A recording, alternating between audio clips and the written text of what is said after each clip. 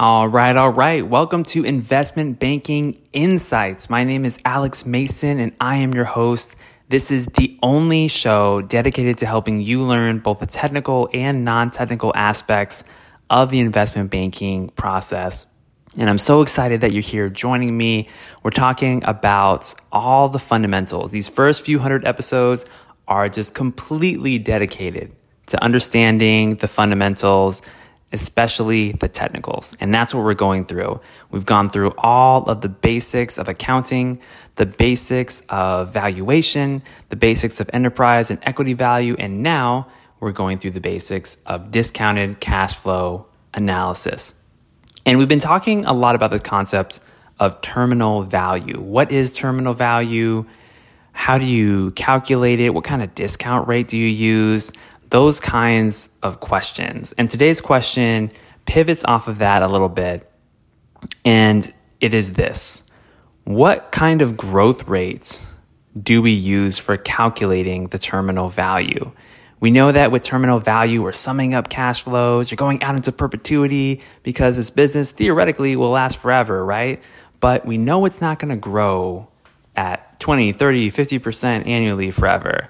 So what do we use as that number? We have to come up with some kind of number in our model, right? Concepts are great and we need to understand the concepts, but when the rubber meets the road, we have to plug some numbers into that model to get an output, right? So that's what we need to do. What do we put as our growth rate? Now, let's remember what we're doing here. At this phase in a company's life cycle, it is mature and growing slowly. And as a rule of thumb, what we can do to estimate this rate is use the GDP growth of the country that the company is located in. Now, for example, first let's define it. GDP, what does that mean? Maybe you've heard that term, but maybe you don't know exactly what it is.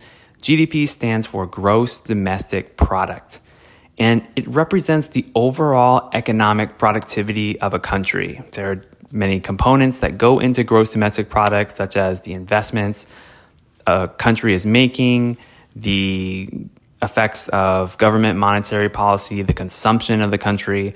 But overall, what you really need to know is that it measures economic productivity. That's what GDP is. And different countries have higher and lower levels of GDP at different times. So for right now, as I'm recording this in 2023, the GDP of the United States of America is somewhere around 1 to 2% per year, which is really, really slow, right? Like you would think, wow, I didn't realize it was that low. But yeah, the United States has a very mature economy.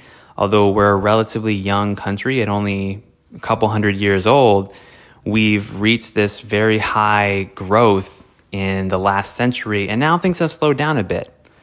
So that's kind of where we're at right now with US GDP growth. And that fluctuates. Sometimes it's higher. Sometimes, I think in 2021, it was a little bit higher in the mid-single digits.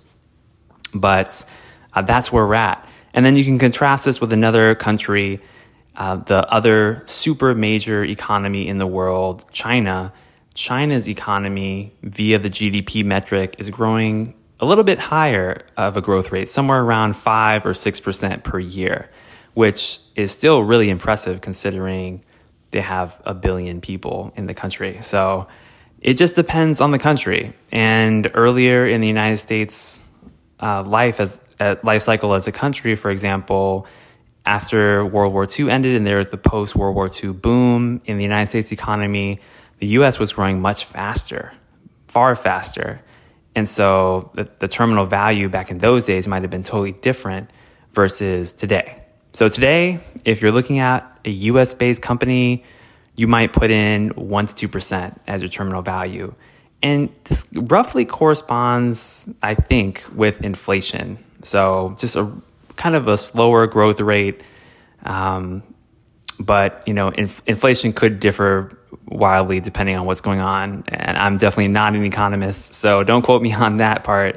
But do understand that terminal growth, relatively slow, match it to the country's GDP. That's the long and short of it. Okay, that's what I got for you today here on Investment Banking Insights. My name is Alex Mason. I am your host. Join me next time and we'll talk some more about terminal value, specifically about exit multiples. All right, I'll see you there.